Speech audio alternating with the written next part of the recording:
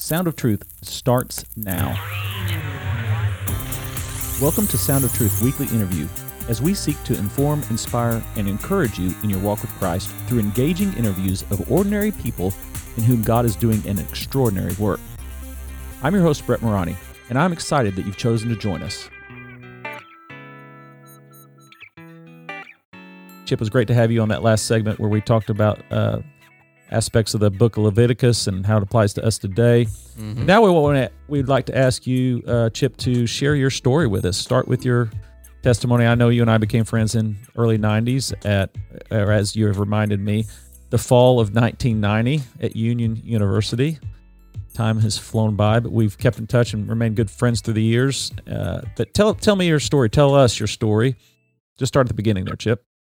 Okay.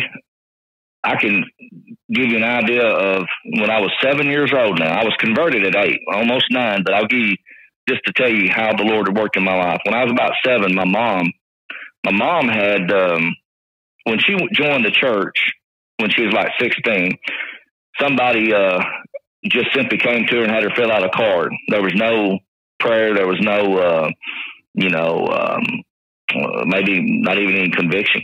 And she just came up. And so it was years later that she came to realization she needed the Lord, and so she got saved. And so around that time, or even like a year later maybe, she and my aunt one time went to a revival, and they come home. I was watching TV. I was 7 years old. Well, they were the mighty evangelist at this point, after a good revival sermon. And they came in and they turned the TV off, forced me to get down and say the sinner's prayer. Mm-hmm. I didn't want to say it to begin with. I got down and said it and got up and went back to watching TV. And my aunt said, he didn't mean that. And I didn't. I mean, because I was not giving thought to God at that time. The Holy Spirit had not drawn me at that time. But interestingly enough, it was in a neighborhood of a year or so later, a friend of mine got saved and was baptized. And he was a good buddy of mine. We were literally blood brothers. We cut our fingers one time, and with a tin can, believe it or not. This is when you do stupid things as kids, but we became blood brothers, and so we were very close. But still then, I didn't really give any thought to the Lord. And then one day, on a Saturday, beautiful day, I was walking and just felt led to go talk to my mom about how to become a believer. And so I went into the house, and I still remember it. I came in. I said, Mom, I want to be saved. The Lord was just drawing me. And she put the paper down. And she had learned from her experience when she was younger. She looked at me. She said, Are you sure? And I said, Yes, ma'am.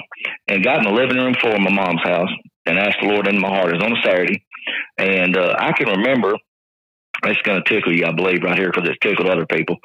As soon as I was saved, I got up and went outside and was going to, go about my normal day.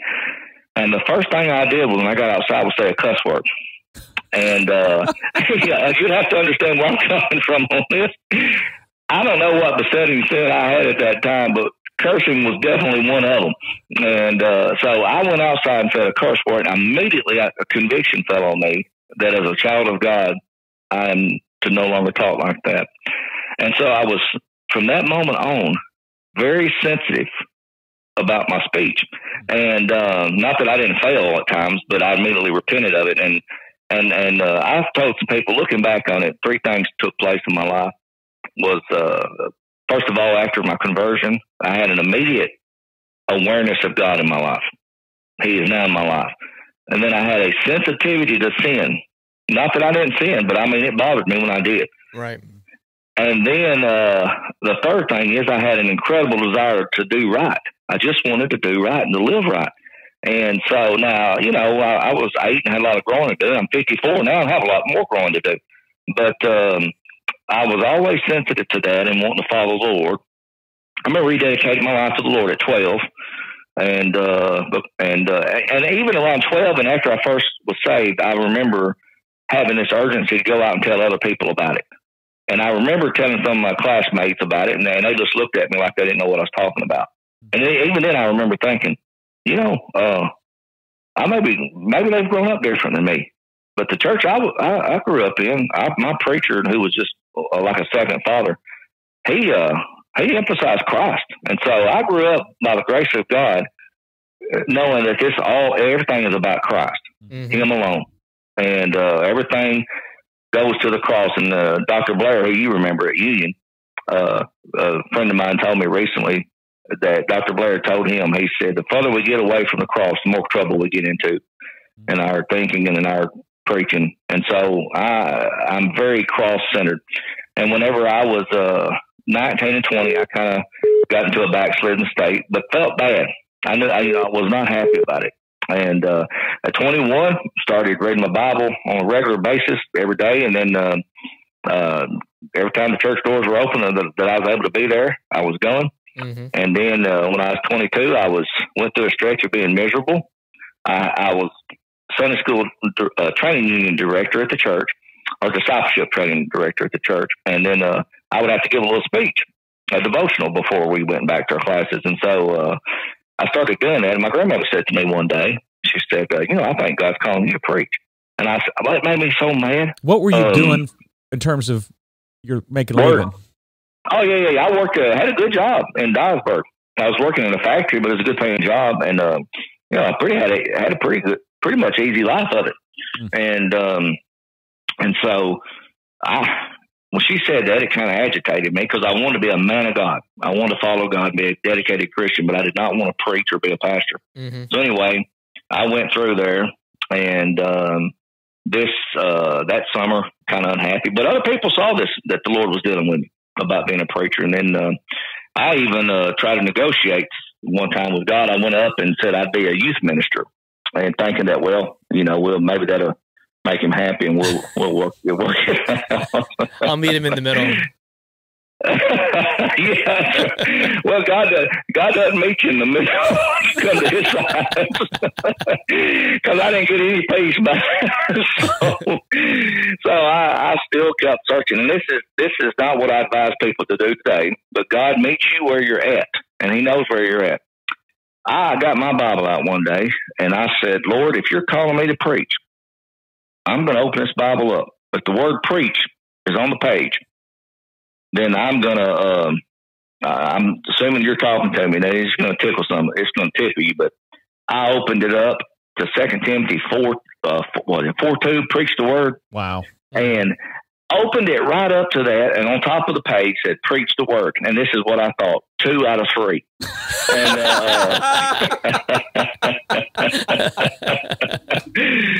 but it didn't work that way. I still, wasn't sure. But then one Sunday, I said, I'm going up today.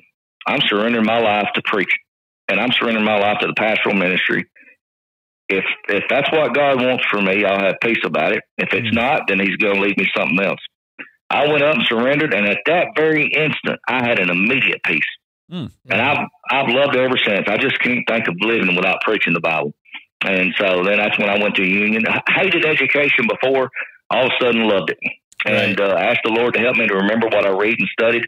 And what did He answer that? I mean, Chip, to me, you're like a walking encyclopedia. Everything seems like everything you've read, you can bring back up to mind. It's amazing to me as we've talked through the years how in our conversations you will just pepper it with all these illustrations from all these books and biographies and everything you've read. It's amazing. Well, that's the Lord. That's the Lord's work, and I thank Him for it. And I do forget some stuff, but a lot of times I remember where I found it at, and I go hunt it up, and so I'm glad actually I get a chance to use it on occasion, because it'd just be cramming in my brain if I couldn't get rid of some of that, share some of that. And so like Sherlock Holmes' character said, everybody's brain is like an attic. If you just throw everything into it, you don't know what to find when you need it. But if you concentrate on what you're supposed to be concentrating on, you can always retrieve it when you need it. But I trust the Holy Spirit with that. If we put Bible in our mind, He'll bring it back when we need it. That's right. Amen. That's good. So, but anyway, it's been since then I've been pastoring, of course, and went to Union, graduated.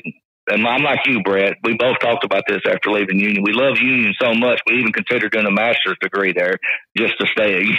Yeah, it was a great experience. Then went to Beeson, of course, and then I've been pastoring since. And I've been at the church I'm at now almost 23 years. Come on!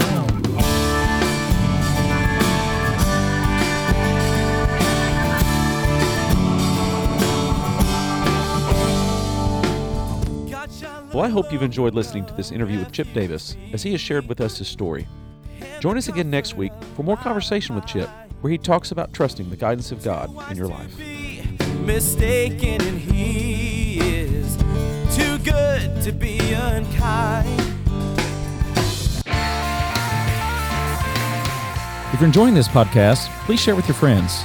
Thanks. The music is by Canon and is used with permission. This podcast is copyrighted by Brett A. Morani, 2021.